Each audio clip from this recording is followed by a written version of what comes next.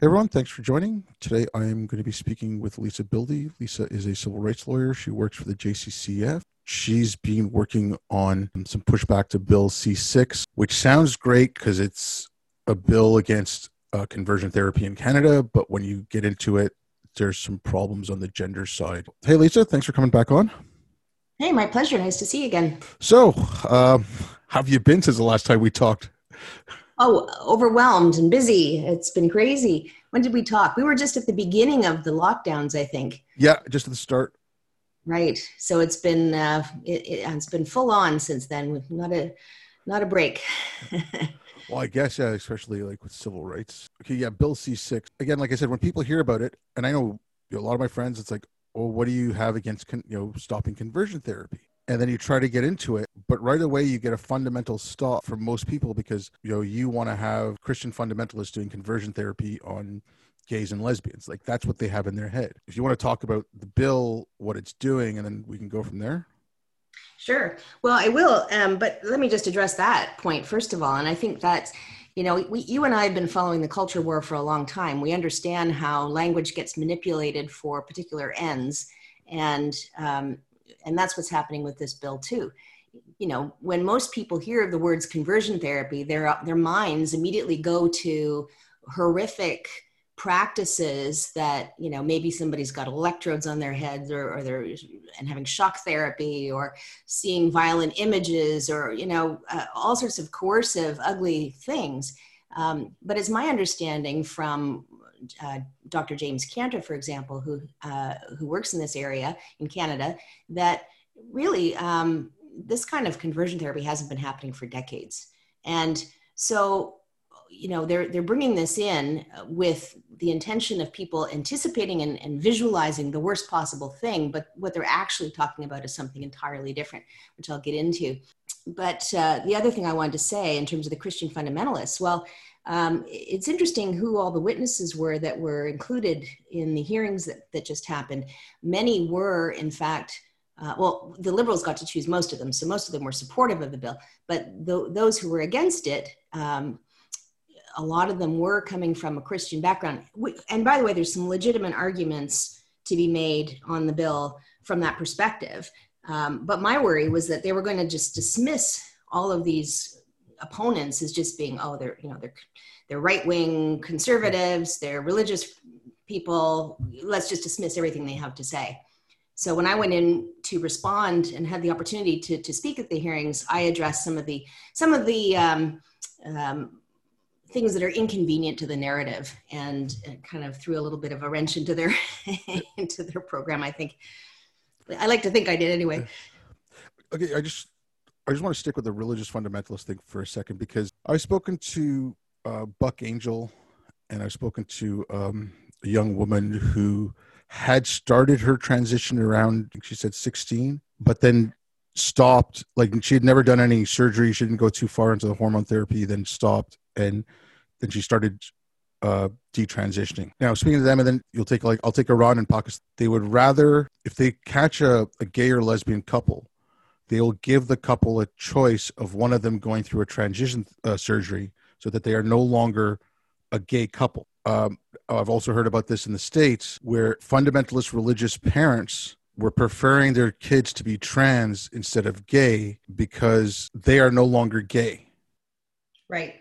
Yes, transing away the gay is what some people are saying and are concerned about. And I mean, certainly we don't want to be like Iran, but honestly, that's what this bill kind of forces on us. So do you want to break it apart? I can tell your listeners what the concern is with it.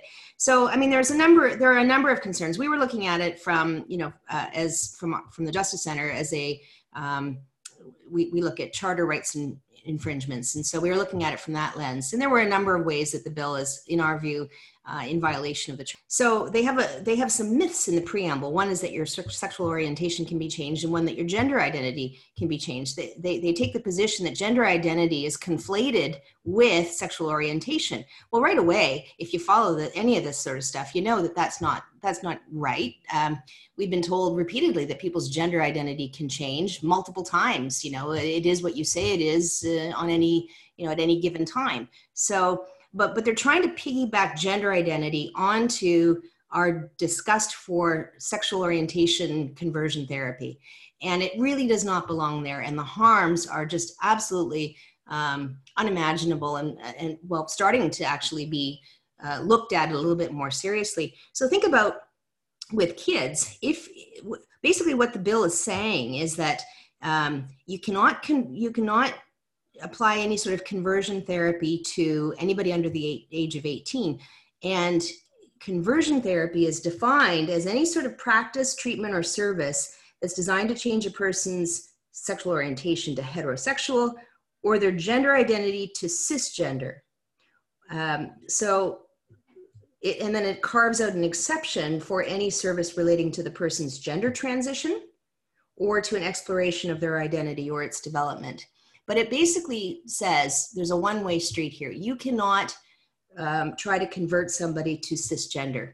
Well, that set off a lot of alarm bells amongst therapists who are who sort of follow a watchful waiting approach, which aren't very many. I mean, most therapists these days are on the affirmation bandwagon. In other words, when a child in particular or an adolescent comes in and says, you know, I am suffering from gender confusion, or I think I'm this or that, the automatic reaction has been to affirm that as a valid declaration and to put them on the path wherever they might be. You know, maybe that means just socially transitioning them for the time being. Maybe it means if they're a little older, you start talking about puberty blockers and so on. But they affirm that declaration of a person's gender identity. Now, the watchful waiting approach or other holistic therapy, and I'm not a therapist, but I've listened to a number of people speak about this, is to say, well, let's explore some of the other underlying mental health issues that might be at play here. And let's maybe just give you a little bit of time to see what you think in a few years' time as you get through puberty. And what has been found is that about 85% of kids, if given that space, will become comfortable in their body that they're born in. And so that's the watchful waiting approach. And many people started to sound the alarm when this bill came out and said, well, basically you're going to criminalize any attempt to do the watchful waiting because it doesn't immediately affirm this gender identity that somebody has come forward and said that they are. And even if it didn't criminalize that, even if the wording is very vague, and you could make the argument that it isn't clearly going to make that illegal, but enough people were concerned about it, and there's enough. We also know that activists do go after people who try to do conversion therapy. They did that with Dr. Zucker in Toronto. So at very least, it will put a chill on any sort of therapy other than immediately affirming kids who want to transition. So what are the harms? Well, why wouldn't you want to affirm a child's gender identity? Well, this is what we're starting to get more evidence about now, and people are, I think, rightfully horrified to find that when you put a child on puberty blockers, we've been told that that's just a pause button so that they can have time to figure out what they want to do. But 99% of those kids will go on, they'll commit at that point. They'll go on to cross-sex hormones and potentially surgeries and so on. So basically, if you leave them alone, 85% will just accept their own bodies. But if you don't leave them alone, if you affirm and if you put them on puberty blockers, almost all of them will go forward with a transition. And again, you might say, okay, so what? What's wrong with that? They're getting the body that they want that fits with their internal perception. Well, what we're also finding is that the evidence is that this is going to lead to sterility. It's going to lead to bone density issues. I mean, their bone density as adolescents, that's when your bones grow the strongest in your life, but puberty blockers and cross-sex hormones minimize that growth. And there are other health conditions that are consequences. Loss of sexual function. If they go through all the surgeries, they may never experience sexual pleasure. So you're asking kids who are 10 or 12, perhaps, and who are wanting to go on to puberty blockers to make a decision that is going to impact their entire lives. They're going to, if they get on those puberty blockers, they will be on a path that they most likely cannot get off of, and will end up with irreversible changes, loss of sexual function, sterility, things they can't even contemplate at a young age. So that evidence is now starting to come out, and it came out in a case in Britain a couple weeks ago. And as a result, that's why a lot of attention is on this bill, because it does seem to put kids on that irreversible path. I mean, you mentioned, young kids. A little boy puts on a dress, and let's say that, boy's 6 years old. How much of that at that point, when a little boy is 6 years old, or when a little girl is, like a little boy or a little girl is 6 years old, and they say something like, little boy puts on a dress, little girl's a tomboy, or whatever you want to call it, she plays with trucks. How is a 6-year-old supposed to be able to say, okay, I'm a boy now, I'm a girl now, I'm no longer what I was born, I'm something else? How much of that is parents? How much of that is, let's say, a parent hears about transgender, they're concerned, they decide, okay, I'll take the kid to a therapist, and then it's the therapist themselves who are saying, maybe your kid's transgender. Because I can't see a 6-year-old being cognizant enough, articulate that. No, and I don't think they are. And I think you're absolutely right. People have been caught up in a bit of an ideology, as we know. The queer theory has been permeating through schools and into the mainstream, and people think that maybe there's some cachet to transgenderism, and I think, is it Gad Saad or maybe others who have kind of commented that this is sort of a Munchausen by proxy kind of thing, where particularly mothers get caught up in having this special child that, they're getting a lot of attention through their child who now has this identity. I mean, I don't know that that's in every case. And listen, I want to say that I have met kids who do seriously seem to benefit from going through a transition process. And I'm not saying that that should never happen, but it shouldn't be the only course. And I've also met other kids who never appeared to be outside of their gender box. And we can come back to that, because I think that's a part of the problem is we've gotten back into very narrow little gender boxes, which is just stupid. But, you've got girly girls who hit high school, and then all of a sudden with 6 of their friends have decided that they're trans. Well, that's a whole other different situation. And that has to be analyzed and understood. And there are, obviously, like Lisa Littman's report on rapid onset gender dysphoria, which was panned and attacked, but is on to something. I mean, there's definitely a tendency in teenage girls to want to conform. There's a tendency to social contagion that's been documented in other aspects, and before the transgender thing came along, and it's teenage girls who have dramatically increased the numbers of these attendances at gender dysphoria clinics. So that's unusual too, and you can't just kind of ignore all these things and sweep them under the rug. So for kids like that, when as a parent that your child has never seemed to be, anything other than a sort of typical girl or a typical boy, and then all of a sudden they go to school and they either hear about transgender stuff in school, which of course they all are, or they meet other kids who are going through that path, or they're online and they come across it. Well, you should be allowed to find a way to deal with whatever your child is going through without automatically putting them on some irreversible path. And that's where we're hearing about detransitioners now, is kids who really shouldn't have been on that path, but for whatever reason got on it and then kind of grew up, as we all do. I mean, everybody does stupid stuff as teenagers. You grow up and you realize, oh my goodness, I shouldn't have done that. And then all of a sudden now they've got a huge problem on their hands that's made far worse by having gone down the transition path as far as they did. When you're saying like the gender, I mentioned tomboy. Growing up, I had friends who were girls who were tomboys, and they would come out and play with the boys. They would build forts with us. They all grew up they're all women. It's still, they like, none of them transitioned. A couple are lesbians, a few have families, but it's like, weren't we getting away from that? Weren't we saying that women and men can do pretty much anything?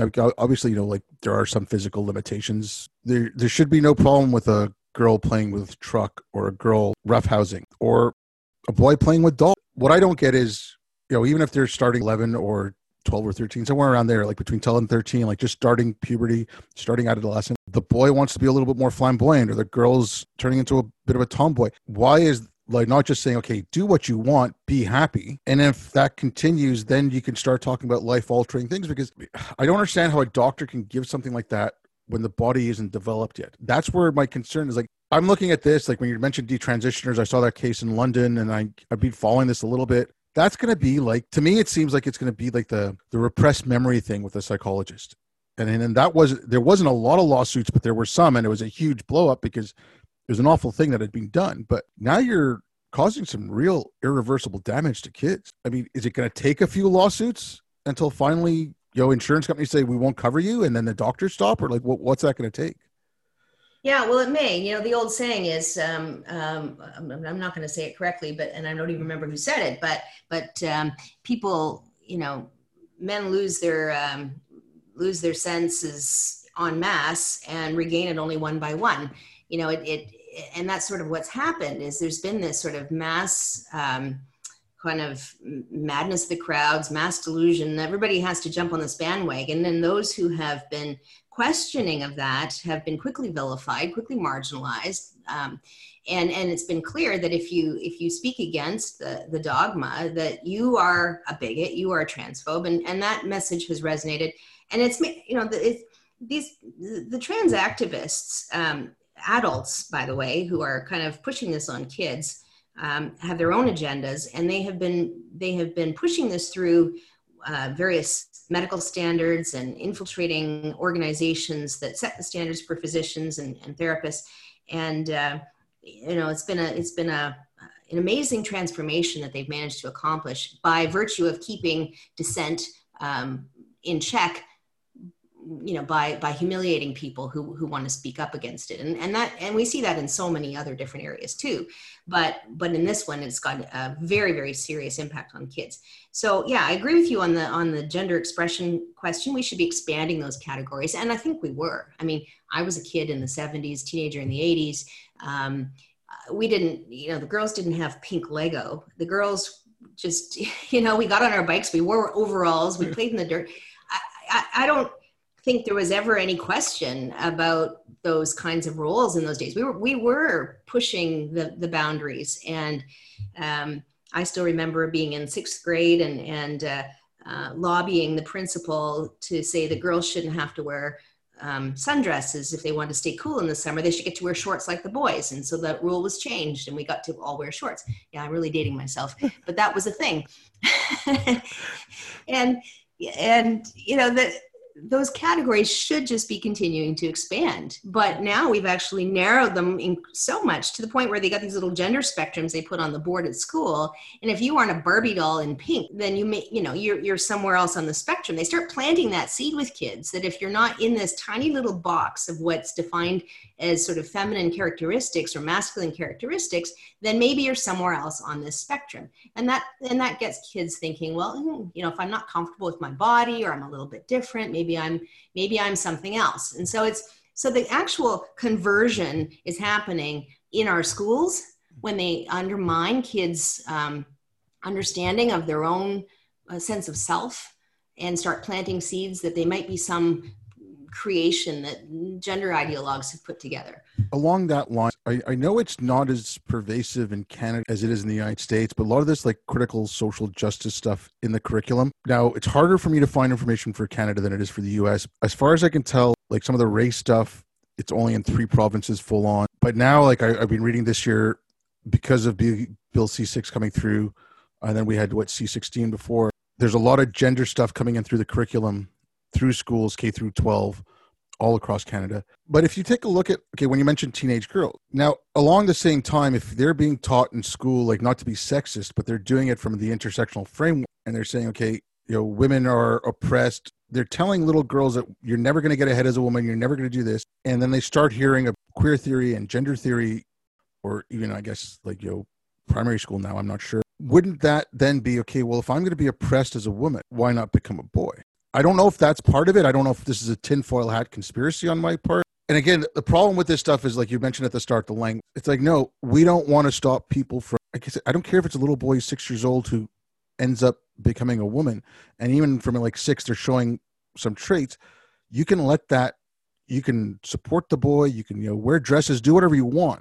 Just don't put them on the medication until they're old enough to decide. So but having this in classrooms taught from one specific slant. I don't know if you've seen anything or if you've heard about anything. I know you're busy like working on the bill and like working like to kind of push back on the bill, but have you heard anything about in schools where they're giving like a balanced view of this, or is it only like the gender theory and the queer theory version of it, where it's your identity is all that matters and you express yourself the way you express it and that's it?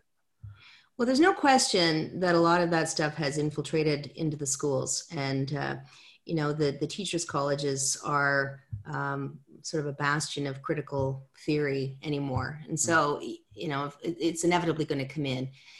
There, I may have told you before, or you've seen. We have a case with a little girl in Ottawa who was told that by her teacher in grade 1 that they had this whole lesson on gender, and there was a spectrum put up on the board, and the kids got to go up and choose where they fit on that spectrum. And she identified as the farthest extreme of girl, and was told by the teacher after she had selected that there's no such thing as girls, no such thing as boys, no such thing as girls.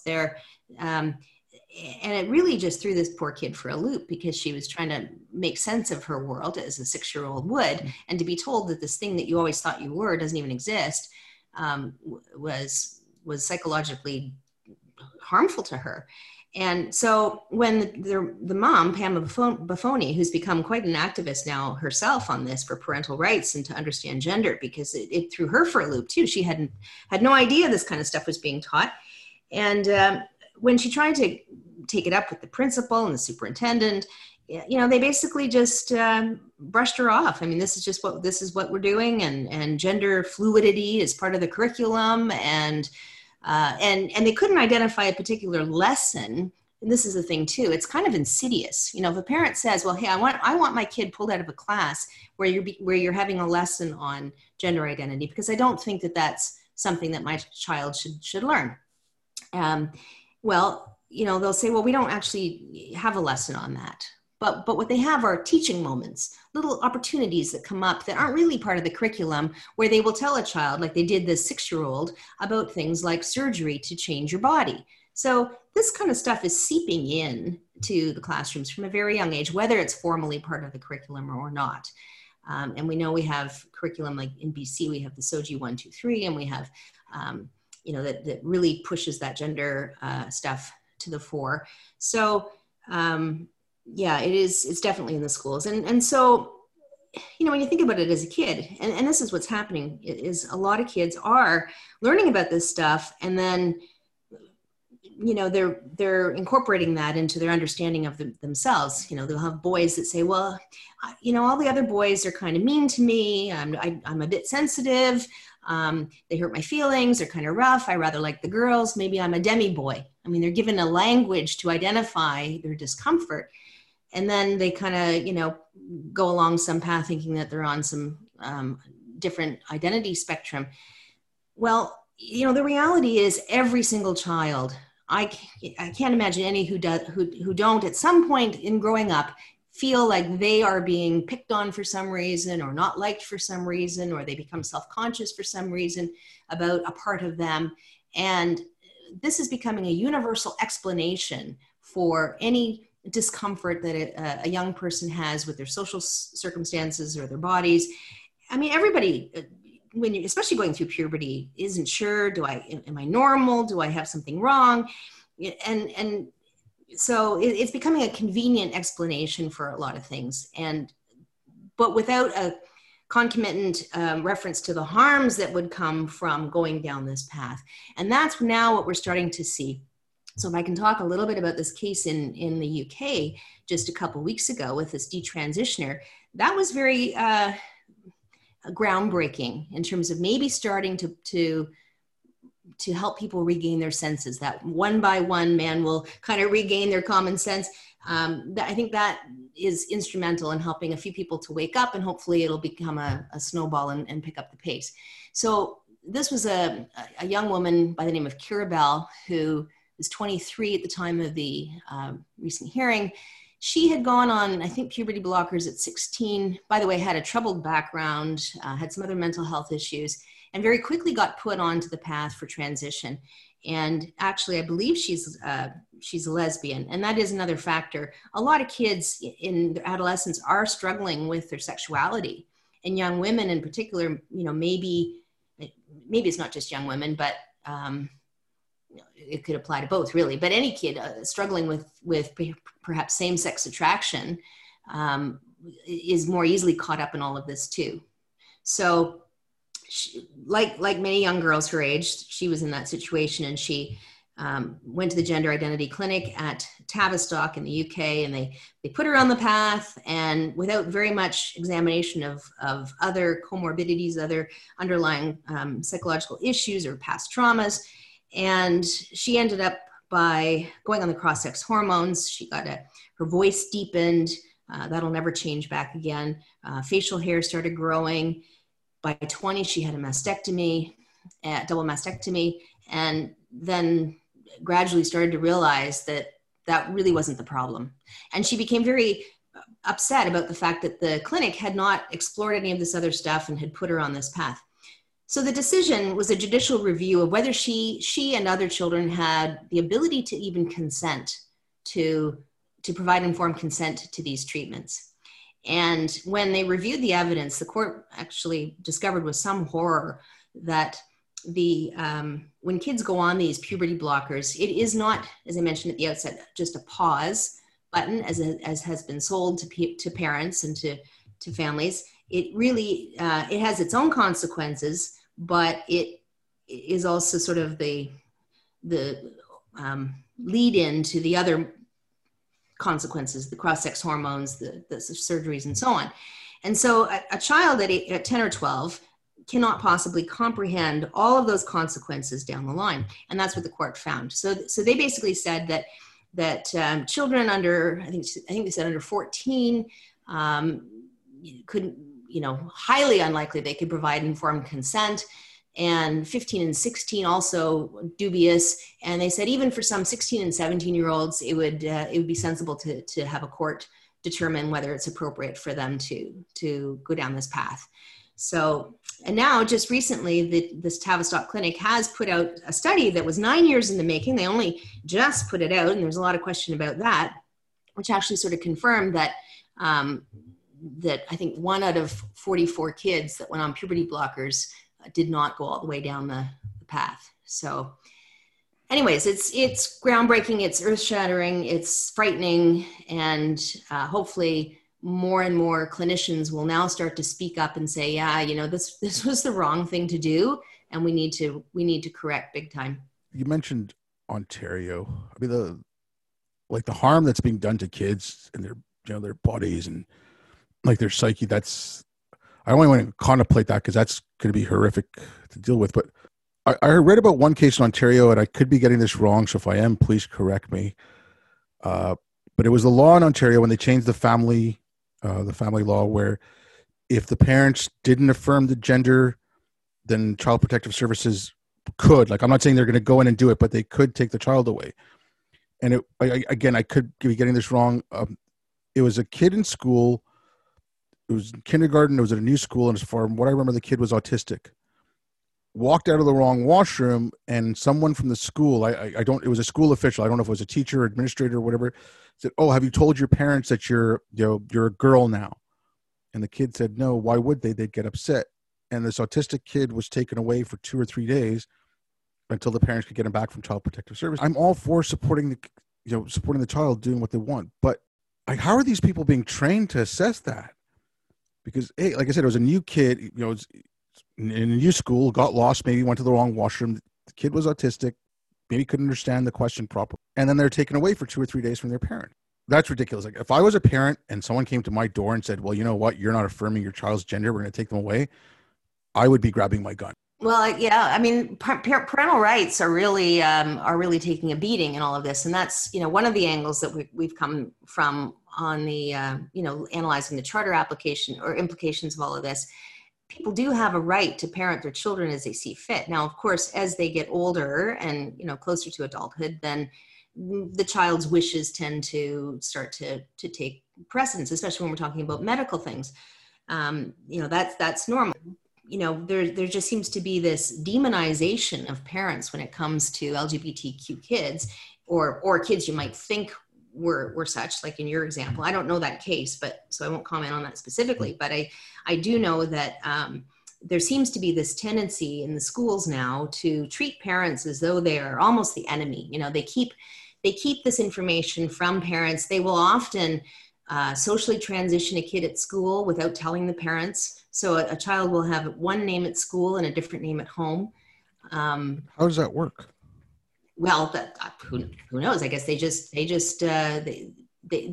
the assumption that the parents are not going to be supportive, and then they give the child that support they think at school, whether the parents are involved or not. So you could have a parent not even knowing that their child is called something else at school. And, the other thing is some of the other legislation is starting to kind of incorporate this thinking. So the Child and Family Services legislation, now they include considerations for placement about LGBTQ kids. So I have another case involving a family that wanted to foster babies.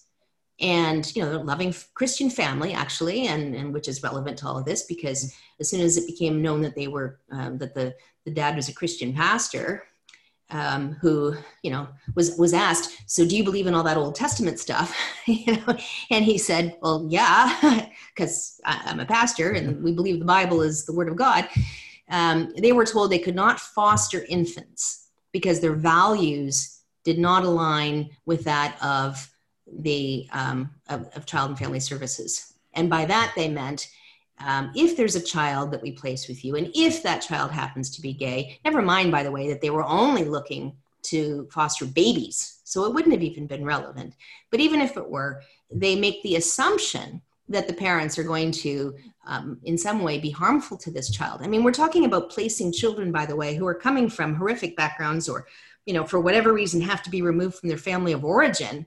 And we're saying, you can't go to this loving Christian family because you might be gay someday and they might treat you differently or not affirm that. And of course, these parents said, look, we would love any child that came into our home and we would support them. And anyway, this stuff is sort of leaching into that whole area as well.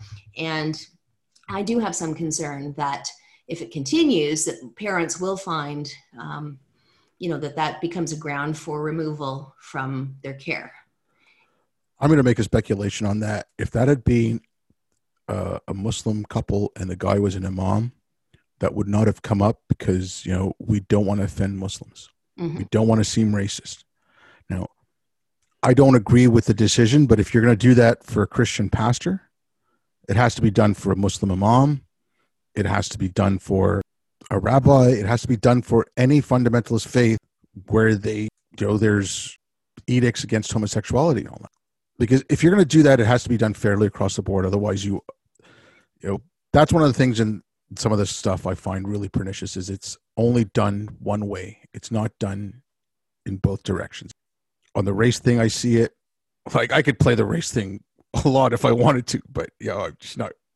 And now with this, I hear from, I'll like Andy Sullivan, I hear, right, read some of his stuff, or Katie Herzog, I read some of her stuff, and there's a lot of homophobia coming out of that stuff. I mean, especially directed towards women. Like if you're a lesbian and you won't sleep with a trans woman who still has a penis, you're a transphobe. How does that reconcile? Like by affirming their gender, are you then not converting them away from being homosexual or lesbian? Like there is a contradiction there. Exactly. I mean, that is certainly the argument. So when I was presenting at the House of Commons Justice Committee last week, I decided, because they were not hearing from important voices that I thought they needed to hear from, I focused on the LGB Canada report, which basically, they've split from the T in some of these organizations now because they really are at cross purposes.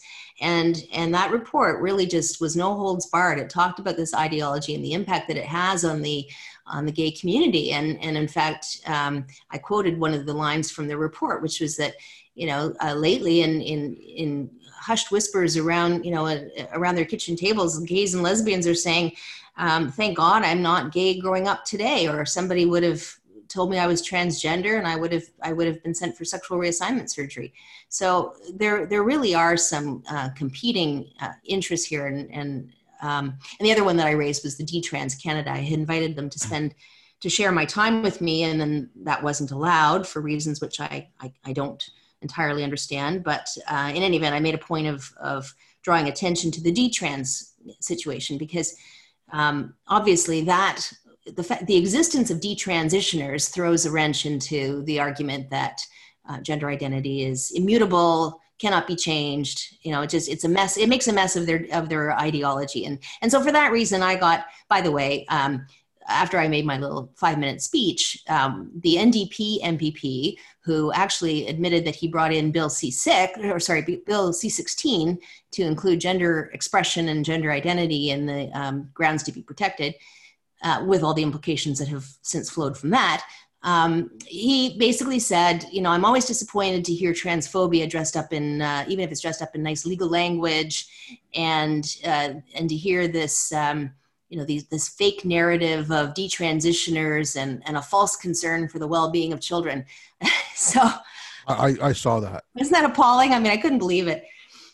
Okay, I want to touch on that because you mentioned this earlier as well. Like, oh, you're being smeared as right wing. And now I saw this with Islam. Okay. After 9/11, you had certain, like, Ayaan Hirsi Ali came out after 9/11, as like one of the first really vocal ex-Muslims. You had Ibn Warq writing his book, but then you had people like Majid Nawaz coming out, and more people like Sam Harris started speaking up. I mean, you had some pushback against Islam, but right away it was, that's a right-wing narrative, or you're right-wing. The one thing I found with a lot of right-wing people, like a lot of the bigger ones, like, so someone like Robert Spencer, not Richard Spencer, the guy, the alt-right guy, but Robert Spencer, like, he does Jihad Watch. Some people call him far-right anyways, but he would read it, and he brought up this term, taqiyya. Now, I was raised in a Muslim family. I was born Muslim. I had never heard that term in my life. And then I started asking some of my other, Muslim friends and family, and we're from a Sunni background. It's a Shia thing. Now, right-wingers actually started, right-wingers, they started reading the Quran and the Hadith and looking into it. Whereas from the left-wing atheist side of stuff, it's just like, it's just kind of like Christianity. Oh, it's a little bit worse. Yeah, some of them would say, the hijab's just like the nun's habit and stuff like that, right? And right away, it was right-wing talking points. I'm seeing the same thing happening with the trans issue. I'm seeing the same thing happening with the race issue. So I heard what I'm assuming it's the same guy, because the thing I saw, he said similar things. The D-trans is a right-wing myth. Well, no, it's not. And to just instantly label it right-wing, it's like a way to shut down your conversation. They don't want to hear it. So they make this boogeyman. Those are just right-wing talking points. Like we've spoken before. Personally, I don't know your political affiliations, but you seem like someone who supports classical liberal ideas, like Enlightenment values. And I guess that's right wing now, because yep. Apparently. But the reason I bring it up too is because the queer theory stuff. I don't know how much of you've read. I've read some. There is, if you read Judith Butler, if you read Gail Rubin, and then Foucault, they take a lot from them. There is normalization of pedophilia. So when you hear queer theory, a lot of people will think like homosexuals. They're not really going into it. So right-wing people who have read it, and then you've had that trope for a long time. Oh, gay people are going to turn your kid, going to go after your kids or whatever. But if right-wing people read this, whereas I know the progressive side does on the left, but if the average, quote, left-wing person doesn't read that, it's like, well, how can you say that? It's like, well, they're taking something that's in the literature and they're spreading it across abroad. My only concern is like how to get more people on the left to start maybe looking into this stuff or reading it. And because it is a very emotional thing, like, oh, you're against conversion therapy. Oh, you're against trans people. Oh, you don't want to let people, you have a problem with transgender people in general. Well, I think more people are starting to realize this. I hope it happens with greater pace, but at the moment, you do see some people from the left starting to go, wait a minute, this is getting to be too much. You get branded as right wing, and that's supposed to be a slur. The way I like to look at it is, and I know Jordan Peterson touched on some of this stuff when he was talking about the necessity of having both the left and the right as sort of they balance one another, right? And the way I like to think of it is, the progressives are the gas pedal and the conservatives are the brakes. And, you can't have a functioning vehicle without both pedals, but you're a hell of a lot safer in one that only has brakes rather than one that only has a gas pedal. And so, sometimes the conservatives lay a little heavy on the brakes and don't want to change things that should be changed, and they need to be nudged in the right direction. But and I'm not saying like I've never really felt like I fit very well on the conservative side, although I increasingly have moved in that direction. But I would say I'm a individualist, a classical liberal, and I don't like some of the moralizing that I see on the far right either. So I'm in that sort of libertarian space, I guess, that is becoming a very small space because there's pressures from authoritarians on both sides. But I do want to say that the left has a history of not being able to find any breaks and going too far, and including involving children. I came across an article in Der Spiegel, which nobody would say was a right-wing rag, of course, probably dating back to 2010 or so, because I actually just Googled one time, what happens when the left goes too far? And I found that article, and it talked about the sexual revolution in Germany in the 1960s and how some of them actually did start experimenting on children and normalizing adult-child sexual relations they had, it's disturbing to read, honestly, and I don't even want to spend any time talking about it. But the point is, there is a history of some pedophilia that ties into this expansiveness of sexuality to include children and sexualizing the discussion with children and talking about children should be just allowed to play and enjoy their childhood when they're small and not have to worry about their sexual where they fit in terms of the queer theory and so on. But anyway, that is something that is not unusual. We have seen it before. But okay, sticking with the queer theory for just a second, it's because they had it in the States. I don't know if they've had stuff like this in Canada. I'm going to preface this by saying, like, I have no problem with someone in drag teaching, reading to kids in a library. Like if there's a guy in drag who comes reads, okay, you can tell the little kids, sometimes adults dress up. You like to dress up, whatever you want to, however you want to explain it to the kids, right? But I have an issue with what I saw with some of the places in the States. There was one where it's like a simulated birth. There was another one where the drag, like the person in drag was twerking and stuff and like mock stripping in front of kids. Now, to let kids know that sometimes adults do that and it's okay. I'm not a parent, but I don't think there should be a huge issue with a person in drag reading to kids. If you're a parent, you don't want your kid there, fine. But I don't think it should be like, oh my God, this is the end of the world. But drawing the line with, okay, do you want to show the kids a simulated birth? Mm-hmm. Like it's, or okay, the simulated birth, they can say, well, don't you want your kids to know about where babies come from? But that should be a parental decision. But the fake stripping, like they had a stripper pole in there and it was like, fake stripping, went down to like a corset or something, and then started twerking in front of the kids. And these were like 6 to 10-year-old. Come on. Like there's got to be a line somewhere. Well, there should be a line, and conservatives are known for drawing lines, and the hard left not so much. But where I don't understand why parents don't draw a line themselves, and I think to a large degree we've now been conditioned to think that pretty much anything that comes from this perspective is to be validated, or that it's cruel to not support it. And people will check their own instincts and their own, they'll allow themselves cognitive dissonance in order to be seen as socially accepted, and to be on the right side of history, as they think. And so it causes even parents, I think, to check their better instincts, and just say, well, we don't want to be discriminatory. This is how some people live, and my kid should be exposed to this. Well, maybe not. Well, when you mentioned the parents, there was one of them, if I could find it, I'll send it to you, is the one with the stripping.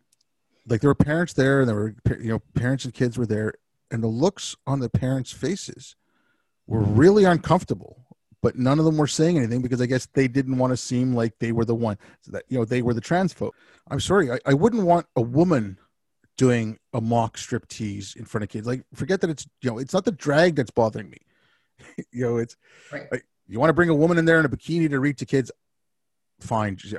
Or like dressed up as flamboyantly as a drag queen, fine. I don't care.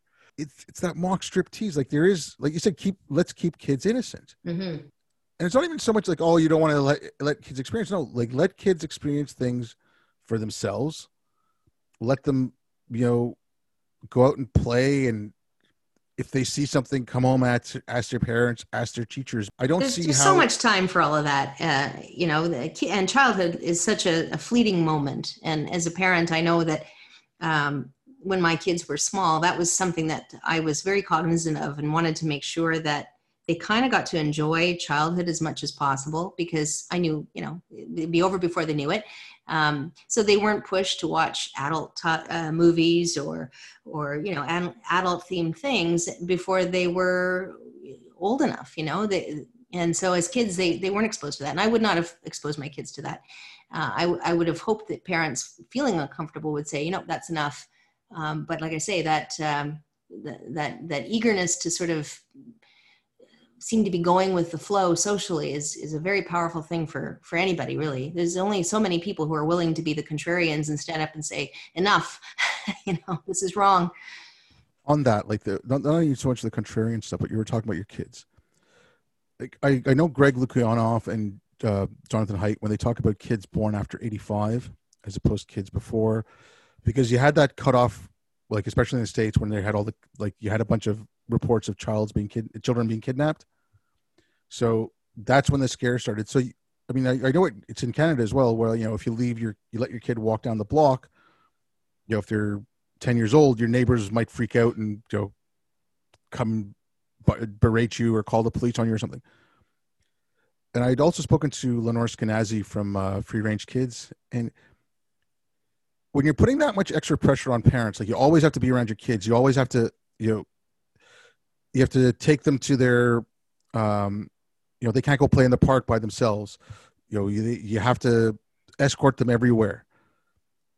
It doesn't give you enough time as a parent to, maybe pay attention to what's going on in their school. Like, look at help them with their homework, whatever, because, you've worked all day, then you've helped your kids with this, and then, you've got a couple hours at night to relax.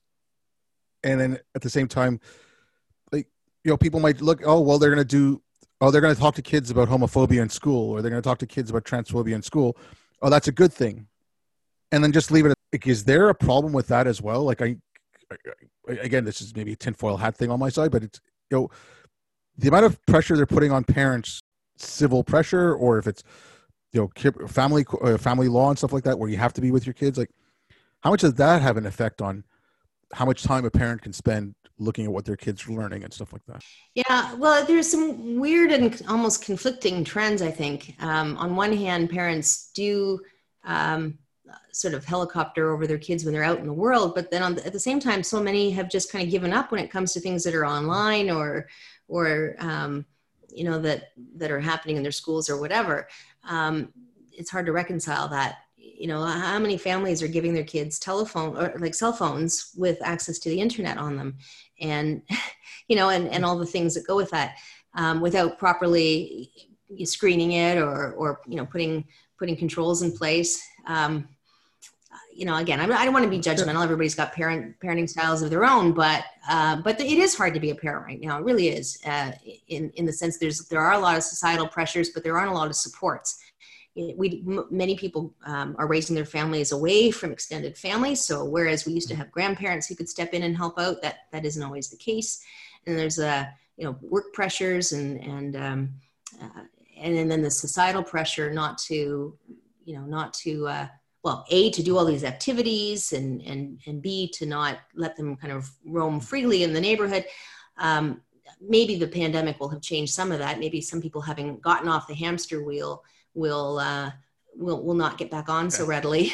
But because I didn't always think of myself as a contrarian necessarily, but once I started homeschooling my own kids for various reasons, none of which were ideological, I kind of got off that hamster wheel myself of social approval. And once you're a weirdo in one thing, it's easy to kind of be in multiple things. You see the world a little differently, let's just say. But the kids also had a lot more freedom that way too. And I used to we lived near a forested area. My kids were outdoorsy kids. And I had no problem with letting them go off to play in the woods. They knew the rules. They knew water dangers and things like that. But I did certainly get some disapproving glares from neighbors for letting them go off and play. And they always went with each other, so they weren't alone.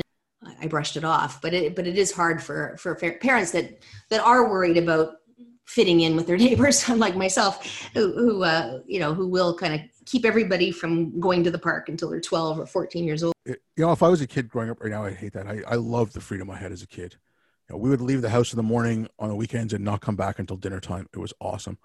I don't want to keep you too much longer, but I want to get back to Bill C-6. So, where are we with that right now, and how is that going?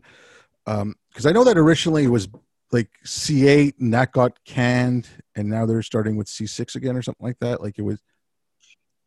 Yeah, there's a real determination to get something passed here, because it started off, there was a Senate bill at one point, and then I think the election interfered with that one. And then C-6 was brought in the House by the C-8 was brought in by the Trudeau government in the House. And then when the Prime Minister prorogued Parliament there recently, that took all the bills that were on the table were wiped away, right? And then they came back with what was now C-6. It was basically the same thing that had been on the table before.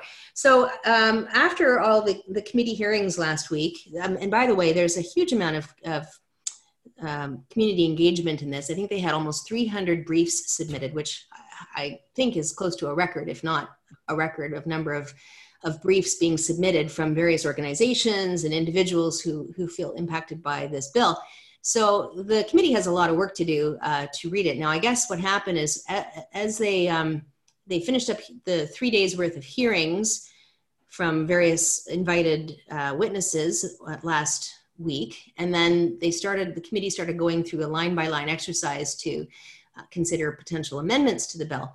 And one of the MPs from the Bloc Québécois moved to push the whole exercise off to January so they'd have time to read some of these briefs, or all of them, but even assuming that they couldn't read them all, just to get through some of the key ones.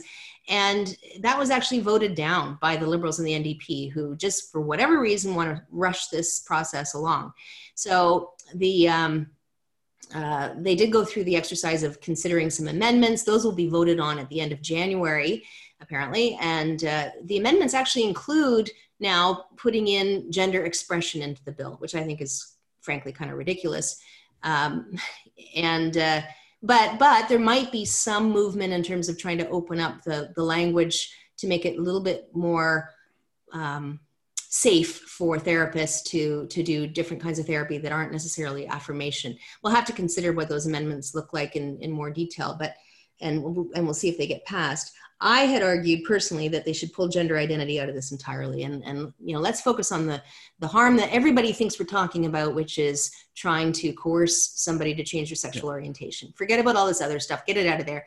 And I wanted to be able to give the conservatives and others who might be opposing this the language to say, look, I'm not a transphobe because I think that gender identity shouldn't be in this. I'm somebody who cares about child safeguarding, and I am seeing the harms here, and we need to put the brakes on and look at this more closely. And I'm hoping that as a result, last time after the second reading, only 7 conservatives voted against it. And of course, they were immediately vilified on social media. Oh, you people all want to support conversion therapy. And I actually, some newspaper accused me of that too. I mean, I said right at the outset of my speech that I'm not, I completely agree with banning coercive conversion therapy for sexual orientation. But anyway, I'm hopeful that more will stand up against it, but I suspect there's just given that the Liberals and NDP do have control over the House, it's likely to pass. But then it still has to go to the Senate, and maybe we can make some impact at the Senate as well. Are they going to do a gender-based analysis plus on this bill? Because will it affect things like women, trans women in sports, or trans women going to men's prisons, or trans women going to like shelters and stuff like that? Like, will they do it? Because I know they haven't done one for C16, or they haven't released it. I haven't released it.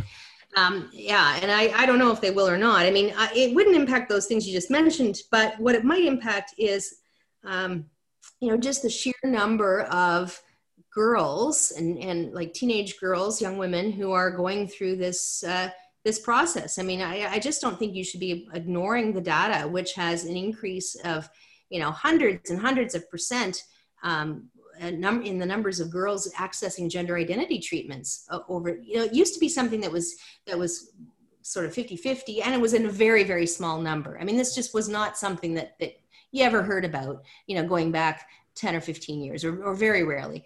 And in the last decade, that number has just gone up exponentially, and particularly with young girls. And so there is a gender impact of putting all these people on an affirmation-only bandwagon. You're going to basically end up sterilizing a whole bunch of kids who don't belong on that, because you're not identifying rapid onset gender dysphoria as a legitimate concern, or social contagion and other things that might contribute to that, which teenage girls tend to be more susceptible to.